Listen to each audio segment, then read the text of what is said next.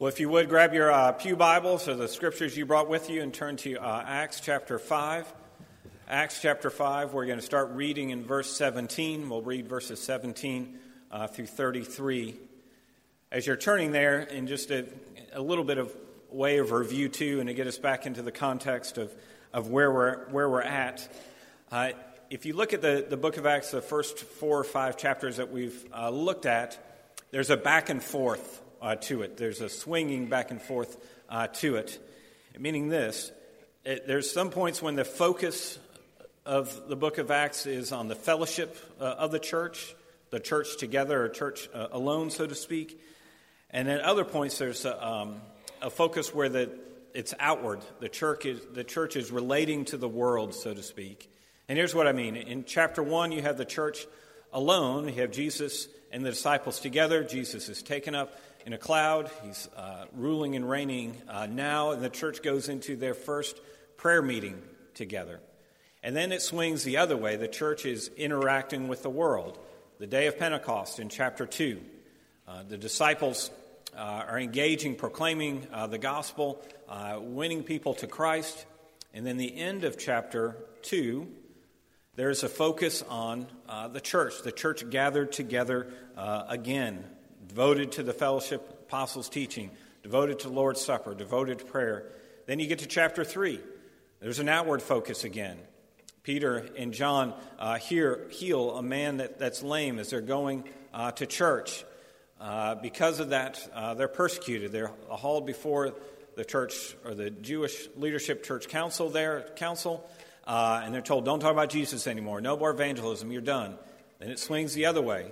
The fellowship or the church alone, they go into their second prayer meeting. What do we do in light of what they said? They pray for boldness because they want to be faithful. And then the pendulum swings this way, what we're going to look at this morning. The church engaged with the world, the church proclaiming the gospel. And many times when we've seen the church begin to engage with the world, it comes in the form of, or persecution is sometimes a result of it, or part of their a cost there of doing that. And the reason I bring that up is, and to give us pause to think, well, how does that pattern help us today? How does this pattern help us as a Church of Christ today?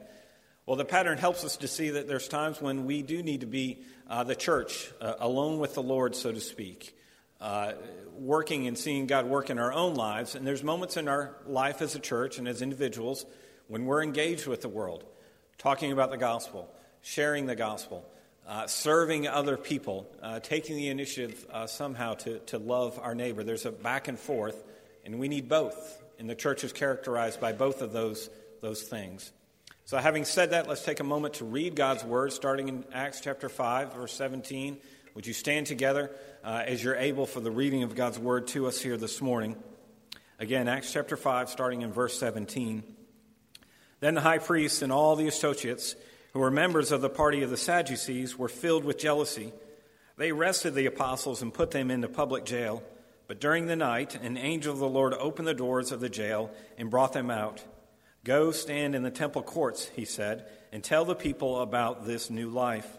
At daybreak, they entered the temple courts, as they had been told, and began to teach the people. When the high priest and his associates arrived, they called together the Sanhedrin, the full assembly of the elders of Israel, and sent to the jail for the apostles.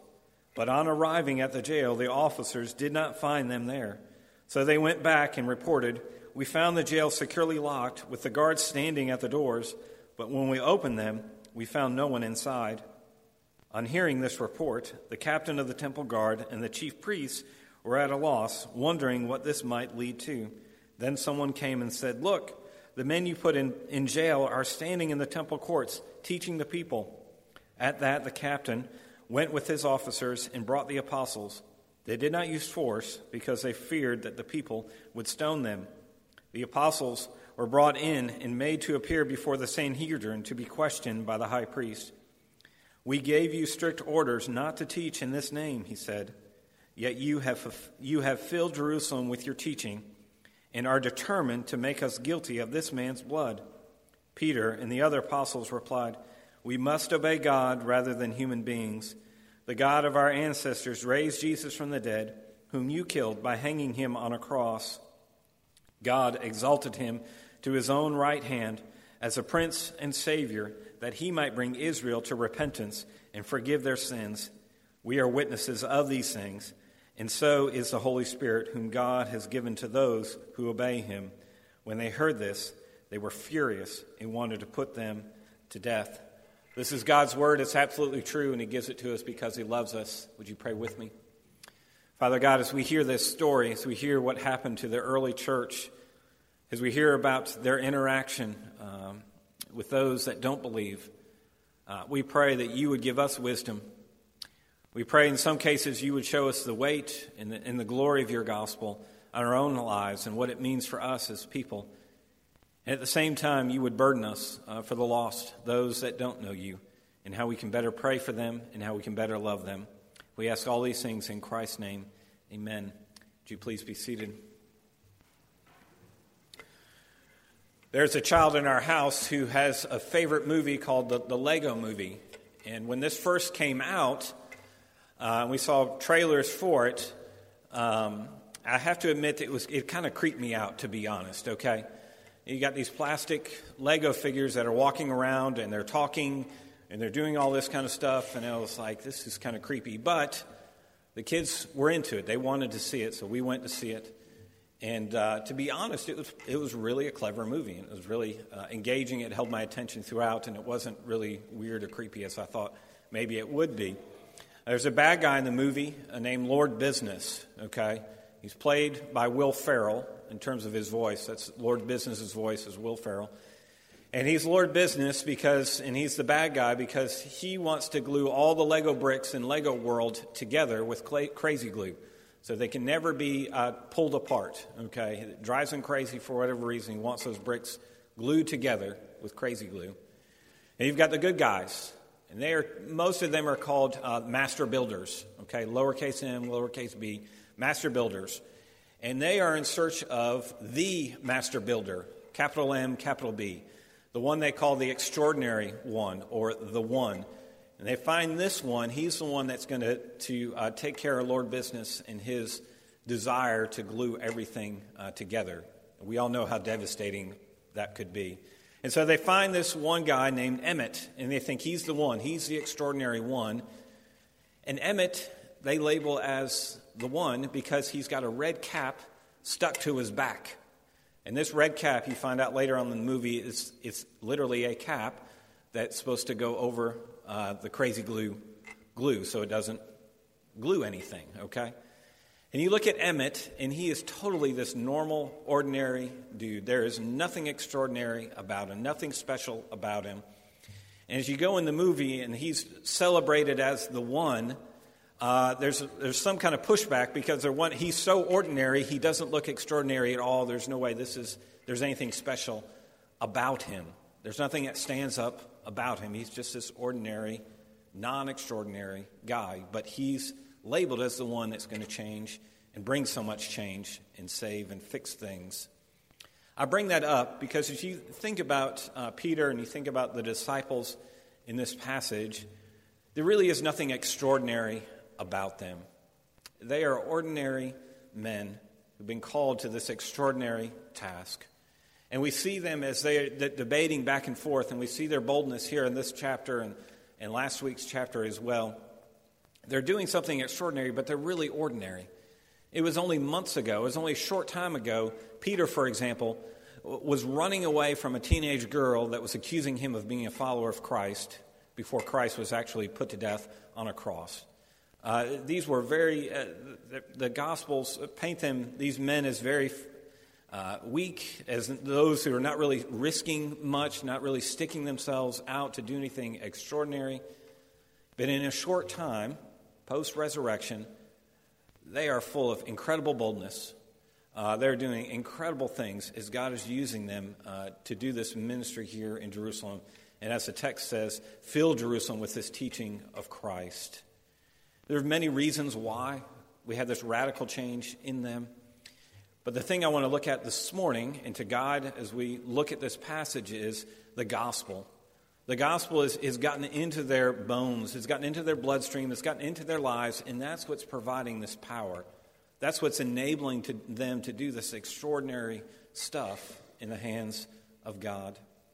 And so what I want to do is say, how does this passage teach us about the gospel? What does it show us about the gospel? And three things I think it's revealing to us. That the gospel for some means unbelief. It means that not understanding. The gospel means response. The gospel calls for a response. And the gospel also gives us a hero, okay? Unbelief, response, and a hero. And we'll unpack these as we move through them. First, the gospel can be blinding, so to speak. And I say blinding because sometimes the gospel is met with unbelief. It's not valued. It's not accepted as you would think would be the case. And case in point is obviously the Sadducees, these religious leaders that the apostles are continuing to butt heads against. And the thing that's distinguished about the Sadducees here particularly is that they are upset, and they're meeting all this with unbelief is because of their jealousy. They're jealous of what is going on, as Luke in the text points out. And the simple question is, well, why? Why are they so jealous? Why are they frustrated with what these disciples and what these apostles are doing? Well, think about who they are. The Sadducees are the chief priests. They are carry a lot of weight in their community of faith. They carry a lot of weight in Jerusalem. They have authority. They have power. And then they see these men, seemingly out of nowhere, talking about this Jesus person who they put to death. They know who he is. They've met him. They've seen him face to face. They put this gentleman to death. And now this city is being filled with this teaching, and people's lives are being changed, and they feel like they're being marginalized. They're being pushed to the sides because of these men, because of these individuals. And so in response, first they tell them, you can't talk about this anymore. You can't do this. Well, that doesn't work because they go forth and they keep talking about Christ and the gospel, and they decide, well, let's put him in jail.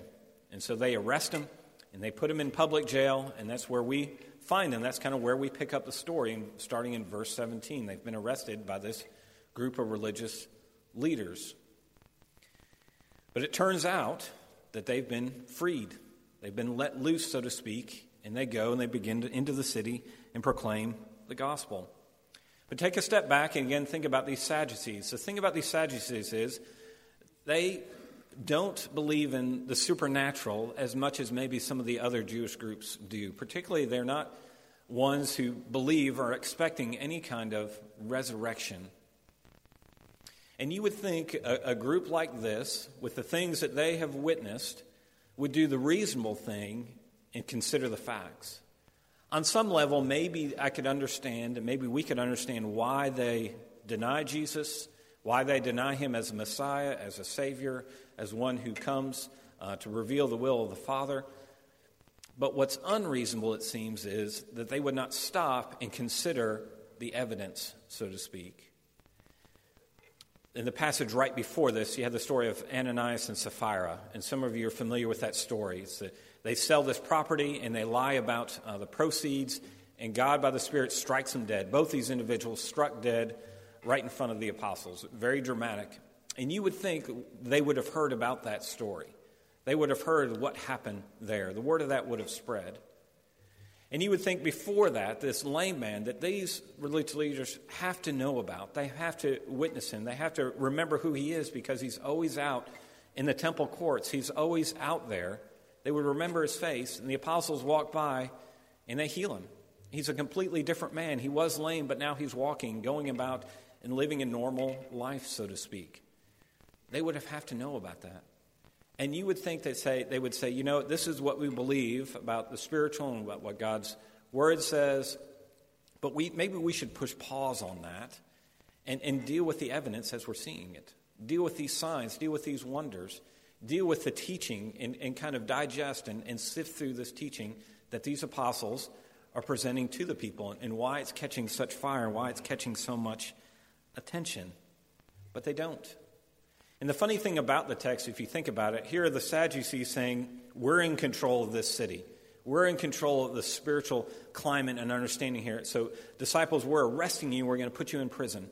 And the funny thing is, or ironic thing is, in the middle of the night, an angel of the Lord comes, releases him, and tells him to go back out into the public, go back into the temple, and talk about this life. It's like God is saying, you think you can control me. You think you can contain the gospel, but you can't. My word cannot be contained. My people cannot be contained. If I want to get my word out there, if I want to spread this gospel, then I'm going to make it happen. If I'm going to tell people about this life, it's going to happen. I want people to hear about this message. John in chapter 10, Jesus talks about the abundant life, that Jesus promises an abundant life. And Jesus is saying, I want this word to go out. I want it to spread. That's why I'm pushing my disciples to go out into the temple courts and do this.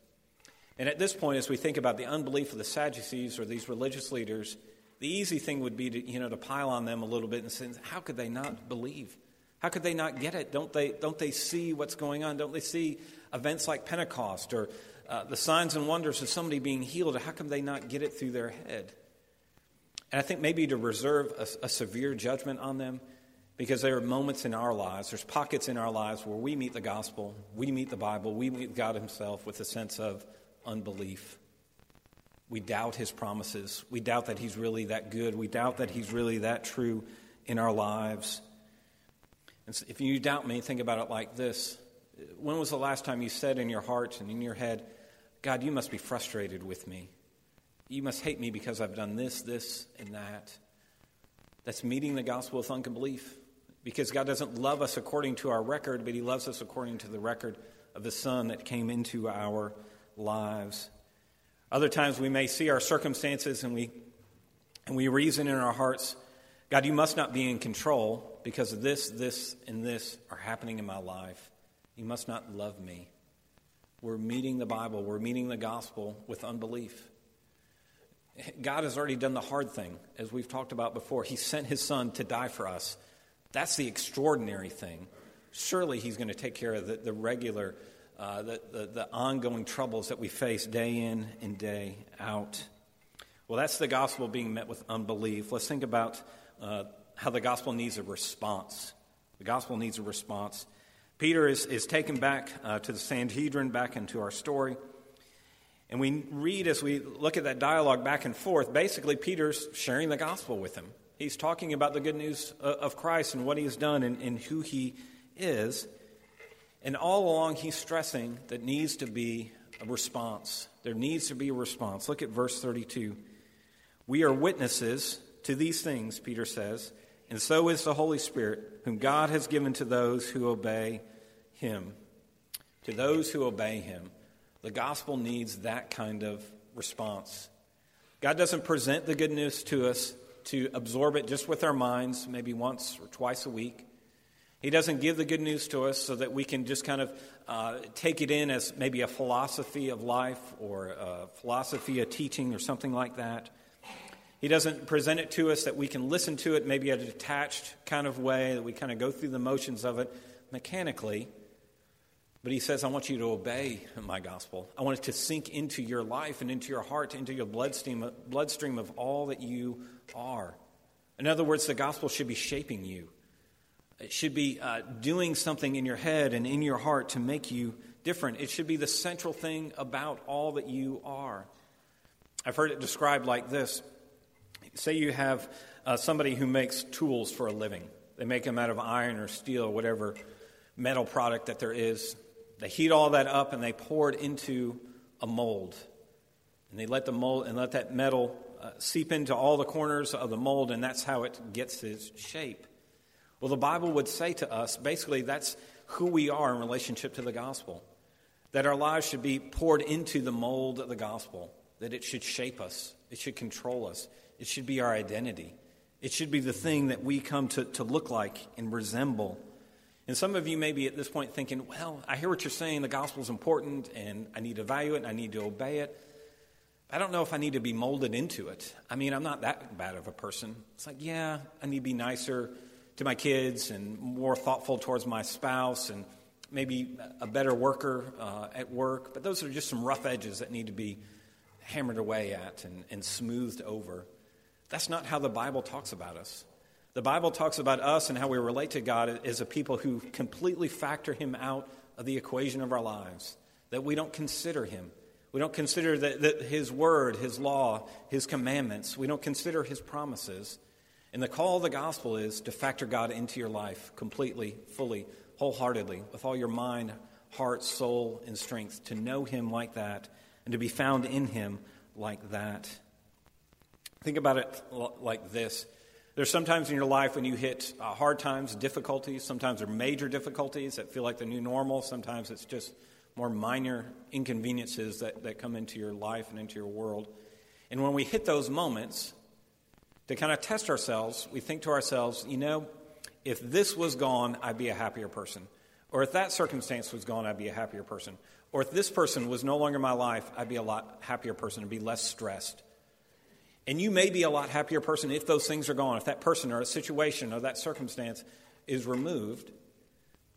But the thing is, you're always going to have new situations, new people, new circumstances that rob you of happiness or rob you of peace, rob you of contentment.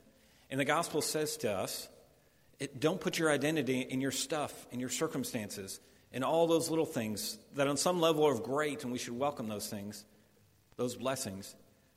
But trust me, I'm never going to change. I'm never going to leave you. I'm never going to forsake you. I'm never going to turn a blind eye to you, regardless of how bad your circumstances are, regardless how much pushback you get for living a Christian life. I'm always going to be there for you. And that in part is what it looks like to respond to the gospel. To say, God, I want you to be the central thing in my life. I want you to be that central truth day in and day out as I walk through this life that you've called me to. Well, some of you are saying, well, that sounds good. That sounds great. I'd love to have the gospel bring that kind of joy and peace that seems to move me through hard circumstances. But if we're honest, we struggle with that. We struggle with the reality of that, to live that in a boots-on-the-ground kind of way. It sounds great in this kind of environment, but what about Tuesday morning? Or what about Wednesday afternoon? How am I supposed to be living out the gospel? How am I supposed to see him identified, be identified with him? Well, I think this is where we need to see the hero of the gospel, the hero of the gospel. And this is where I get that. In verse 31, Jesus is described as our leader and Savior. Your translation, if it's the NIV especially, may have Prince and Savior. But to key in on that word that's translated as leader or prince, it's a Greek word, and it's only used 4 times in the New Testament. And when a word is only used 4 times in the New Testament, it can be really difficult to translate in a sense and say, what does this mean? What does it mean that he's a leader? What does it mean that he's a prince? It's used in Hebrews chapter 12, and there it's used in the sense of the one who originates our faith, or the pioneer, or the founder of our faith, to describe Christ. And that's helpful. But the people who know these things, and the people who spend a lot of time and print these great giant books, will say that word is also used in the Greek. That Greek word is also used in Greek literature, which is a great place to go to get a fuller understanding what do these words mean and how might the apostles be using it. And that word is used in relation to hero. And it's used in relation to somebody like Hercules. He's a hero. And I think that helps us as we think about Christ as our leader or as our prince or as our hero and Savior. Think about what does a hero do?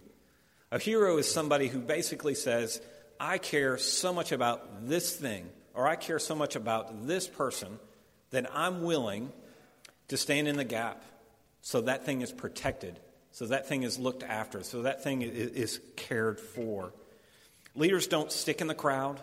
They don't hide out. They're not indifferent to things, but they risk themselves. They put themselves out there, and they say, I'll take the hit for this. I'll put forth the effort so that this thing will stay, so it'll be protected, so it'll be watched over. There's a movie called The Last of the Mohicans. It came out in 1992, which in my mind is a long time ago. Okay, it shouldn't be a long time ago, but it's a long time ago. 20 plus years ago. 1992, Last of the Mohicans. And it's a movie about, it takes place during the French and Indian War, okay? And at the end of that movie, there's a scene where this woman named Cora has been taken by the Huron Indians. And the reason they've taken Korah is because her family has, quote-unquote, sinned against the Huron Indians. He has done something to them, and now they're going to hold Korah accountable for what her family has done. And so she's presented before the chief of the Huron Indians, and he pronounces a sentence on her. And he says that you're sentenced to death, and you're sentenced to death by being burned effectively at the stake, basically, burned alive. But she's got with her another man named Duncan and another guy named Hawkeye. And Duncan loves Korah. He wants to marry her, but Korah just doesn't feel the same way about him. It's just not clicking. But Duncan says, I want my life for her life. He speaks to the Huron chief, and they speak in French back and forth, and he says, let me die in her place. And the Huron chief contemplates this for a moment, and he says, okay. And he releases Korah, and he immediately takes Duncan, ties him up to the stake, and Korah is freaking out, like, what is going on? Why are you doing this? What's going on? And Hawkeye has to translate, this is what Duncan has decided to do. He wants to die in your place. In essence, that's what a hero is. A hero says me for them. A hero says me for you. As we think about Christ, as we think about labeling him as the hero or the leader, or the pioneer, the originator of our salvation, he is the hero. And we begin to ask, what is it that he cares about so much that he's willing to die, that he's willing to go and give his life up? What he cares about is righteousness and holiness. That's what he values. That's what he holds dear, so much so that he's come and he's willing to die for us in our place, to pay for our lack of righteousness, our lack of holiness, so that we can be found with God to know him. Do you notice how Peter gives this testimony? He talks about Jesus being hung on a tree. And these religious leaders, they would know that reference to being hung on a tree because they would know their Old Testament. They would know what it says in Deuteronomy, cursed is everyone who hangs on a tree. And Peter, in a brilliant way, is making reference to Christ is the one that bore the curse for us. He died in our place. That's why he's our hero. Because Christ has said to us, me for you. I'm going to die in your place. And the reason that's important, as we talked about a moment ago, how the gospel needs a response. Not just one time, but day in and day out. Constantly we need to be responding to it. And what helps us in that struggle to find our identity in Christ or to believe in him is to remember that Christ is your hero. That every day he says to us, me for you. I know what you did last week. I know what you're going to do next week. I know what you're thinking. I know your thoughts. I know everything about you. And he still says to us, me for you. You may be wondering, well, how do I know if I'm getting this message of me for you? How do I know if it's really there? Are you looking less at yourself? Are you, as you look at your life, as you look at your reputation, as you look at all the things that you do, are you seeing day in and day out, those things don't mean nothing to God. They mean nothing to him. He sees me as unworthy.